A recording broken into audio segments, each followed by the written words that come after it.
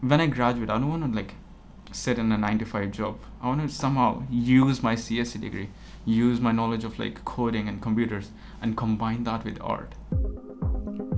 Hey guys, welcome back to the Mentorpad podcast. This is your host Rabin Rafiq. In today's episode, we have Aditya Sangal, who is a third-year computer science student and is also a very talented designer. He has a lot of amazing insights to offer on design and creative thinking. You'll really like this one. Stay tuned and enjoy the podcast. Hi Aditya, welcome to the Mentorpad podcast. Pleasure to have you here, man. Thank you. I want to start out with your journey. How do you start with design and what were you doing? Just give me a gist of your story. Okay, so fast forward from like being born to 10th grade, completely normal, average North Indian, no particular interest. My brother, he's 3 years older than me, has been like the biggest influence on me. And up until 10th grade, he wanted to be like an F1 engineer, and he's really into F1. So anybody who asked me like, oh, what are you gonna do? Like, oh, bro, I'm gonna be an F1 engineer. Both of his fucking brothers gonna. Okay. So he's like really into mechanical, and I was like, okay, I'm gonna be an F1 engineer too. And then 11th comes around, and you're supposed to like choose between arts and engineering. I don't know what happened, but I was like, bro, I wanna do arts. I wanna become a writer. I wanna go to JNU and shit and write books. And obviously, my parents like through their passive aggressiveness completely disarmed that interest. And I joined like Allen. It's a coaching institute for ITJ. And the first year, like, okay, so my house is like 500 meters from the coaching institute. And midway there's a library.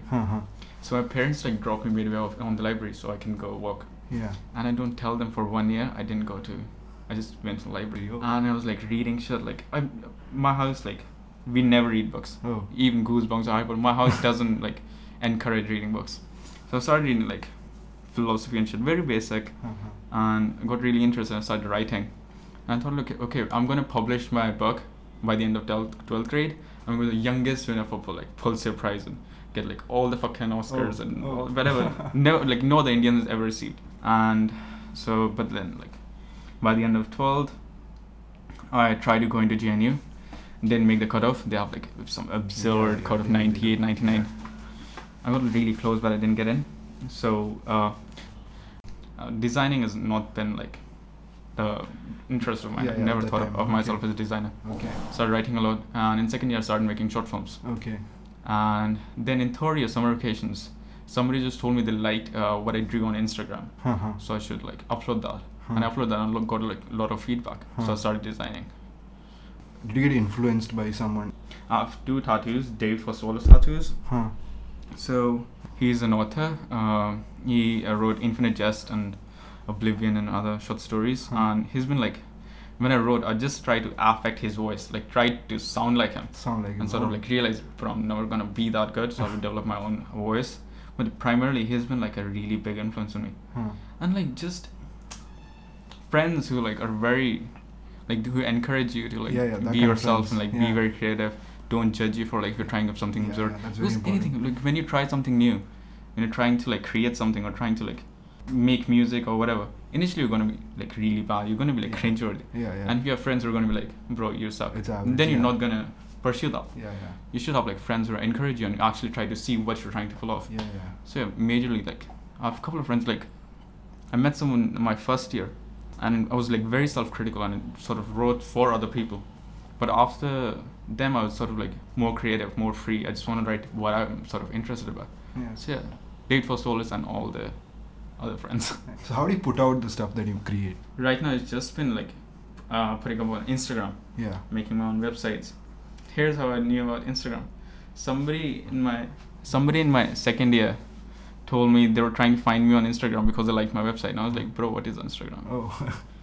You didn't know what it was? I didn't know what it was. It was very like my house in Himachal, where I'm from, where I spend most of my time. Himachal has shitty internet. 2 kbps, 3 kbps, and you basically just load ads all day.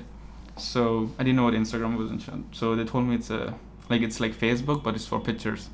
So I started uploading like screenshots of films I liked, and then I uploaded for a story, and that got like a lot of attention. So I started like uploading stories on Instagram, and that's what I've been doing just through Instagram. So what is the impact that has had on your growth?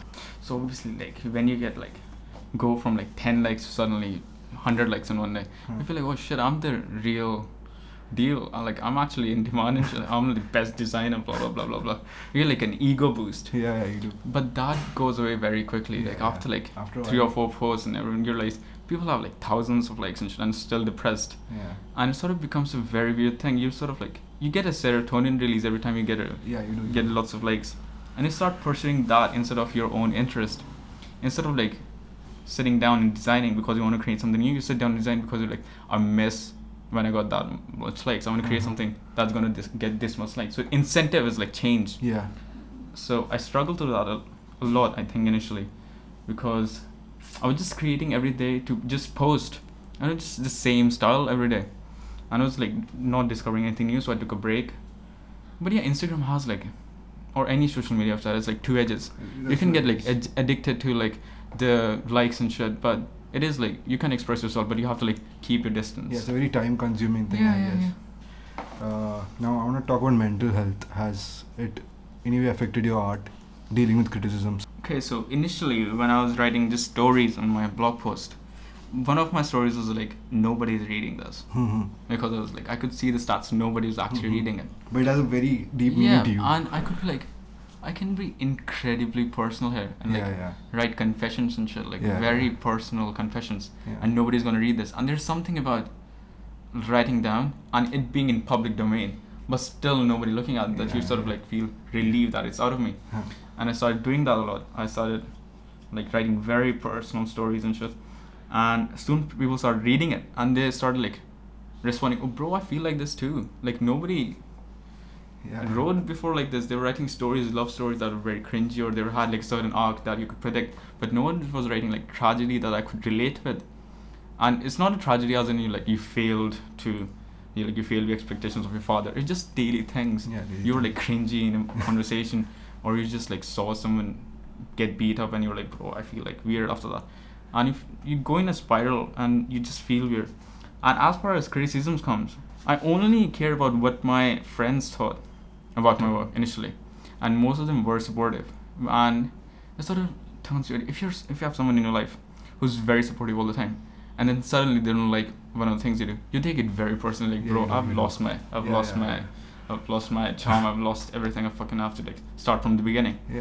And that happened a few times, and then I was like, and then again you go back to like pleasing that person. You go like, okay, I have to just get the approval of this person and forget about my own like interests. So you have to find your balance. You have to be like okay with yourself, like create something new, and you have to be okay if you suck sometimes. It's fine. You'll learn, you'll get over it, and then you'll discover something new. It's fine if somebody criticizes you. You don't have to take it personally. It's just okay if somebody is criticizing you. Take it as maybe there is something lacking. Maybe there is something that wasn't there to convince that person. Take that into account and keep trying. Like, don't put yourself down because somebody else didn't like it. That's not gonna help. When did you realize that you can make money out of what you're doing? Like, in your case, you started making merchandise. When was the time you realized this could be something that's worth capitalizing on? So I started in designing. You do a certain thing. You make mock-ups of t-shirts and shit because they just look cool on a t-shirt. I just made mock-ups because I thought they looked cool, like in of themselves, but I never planned on selling them. And then somebody DM'd me on Instagram, dude, I'm gonna buy this, like, can you just send it to me? T-shirt, I'll buy it. And they were in Delhi. I was like, bro, you can just print it and get it yourself. But and he was like, bro, but it's not like you won't get you should get your credit. And I gave away all my designs for free. Initially I had a drive link in my bio, and all my designs are free. You can make the wallpaper, you can print and And then people are like, bro, you can't like capitalize on this, you can't make money on this. Like, okay, shit, I've been like an idiot. I've not been like putting watermark or anything on my designs, just giving them away for free because I didn't think they were that good. Not just what I'm doing. If somebody interested, you can look at it. And then I started like selling t-shirts to some people, start selling like postcards, custom merchandise, t-shirts. And after like I started making like 5k, 8k a month, because people in Bangalore like, they think if something is like unique and looks good, they'll pay so much for it. So cool. Much. And it's like, bro, I'm printing it for like 400 or 500, I'm selling it for 2k, bro. I feel insulted that you didn't like even try to bargain. But it's nice that they're trying to like support an artist and everything.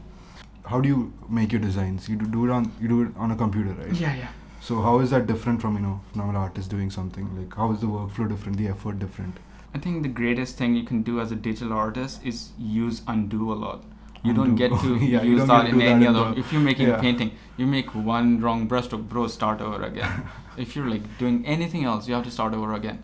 And then if you're using digital art, especially like Photoshop, most people, I think I've sort of interacted with lots of designers, and what they do is like they try to pull out an effect so it looks nice, like so that it might not have an idea. They're just trying to express their craft, like make it look awesome, other than it expressing an idea. And I think lots of people struggle when they start Photoshop because they're trying to like learn all the effects and learn all the blurs and shit, how to place everything, the rules. And when I started Photoshop, I had no idea. I didn't know how to place anything, how to stretch and everything. So I just like started experimenting, and I still don't think I know like all what you're supposed to do in Photoshop. I just play around, like add random colors, place images, don't align them, and somehow people like it.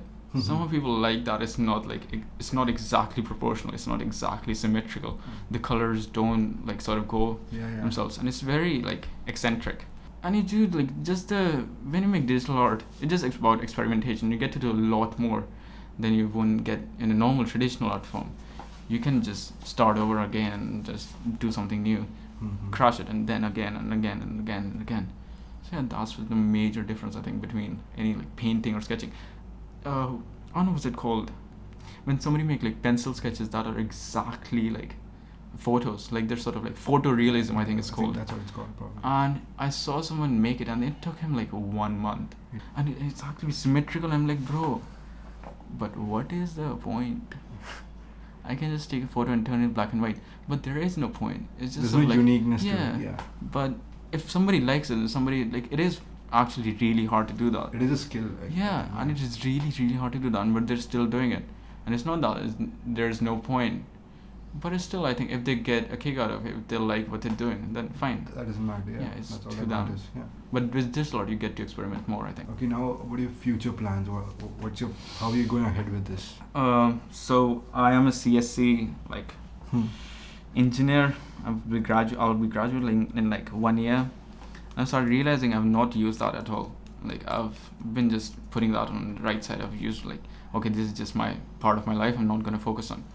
And last summer vacation I interned at this place in Bangalore, and they were like a web designing firm. And they were sort of like scammy. I thought they weren't like doing anything, they're just like pleasing clients and not doing anything creative. So I got into web designing, and I made this website which turns like constellations into music and music into constellations. Oh, that's interesting. So I made that as a gift to someone, and then I was like, bro, I really like this. So I started making like more websites, got involved into coding, and recently I've like picked up machine learning. So there's something called GAN, generative adversarial networks. Basically, how I explain? Okay, there's one generator, there's one discriminator. Basically, you have to fool the discriminator thinking that the fake data set, the fake thing that you're giving is actually real. So if you're giving it a fake painting, discriminator is going to know it's fake. It's fake.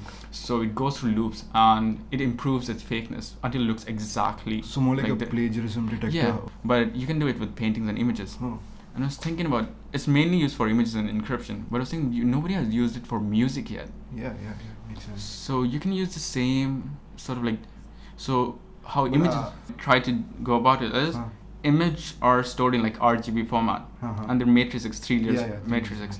And music, how I can use it digitally is through MIDI files. Yes. So there are lots of data sets, like billions of data sets of Bach and Mozart, like classical music. Yeah. And you can train a machine into sounding like Bach, into sounding like Mozart. But that's not like, it's always just recreating it. That's not fun. So instead what you do is like you change it a little bit. When you're giving it a Bach data set, just change the sine wave, just elongate it a little bit, and sort of like give it more sustain. So Bach ends up sounding very ambient. It's sort of like slower. And then when it learns to make those adjustments themselves, you can give it any MIDI file and it'll like tune it to that same process. And like on the abstract, I thought, oh wait, this is gonna be like fine, I'll do it like 1 month. And I started like researching. It's gonna take a lot of time. There are like 2 or 3 research papers, and one of them is like in University of Singapore, a professor. I'm like, oh bro, I'm in VIT third year, I'll pull it off in 1 month. It's gonna take a lot of time, but that's what my focus is. When I graduate, I don't want to like sit in a 9 to 5 job. I want to somehow use my CSE degree, use my knowledge of like coding and computers, and combine that with art. So if I can use like both of those things to create new things. So I use machine learning and music.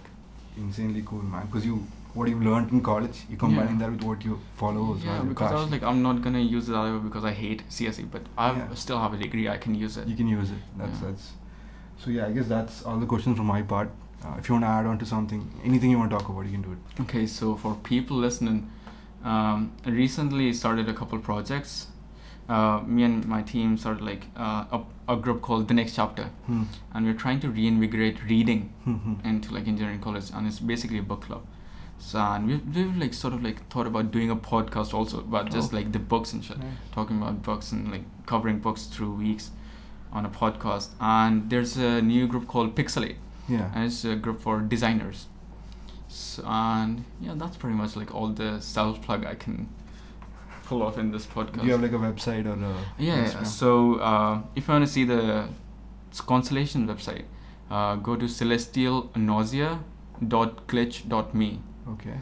And my blog is adolescentpothead.wordpress.com. Okay. And my Instagram is Aditya, which is UGHDITYA_. Okay. Pleasure to have you, man. Thank you for coming to the podcast.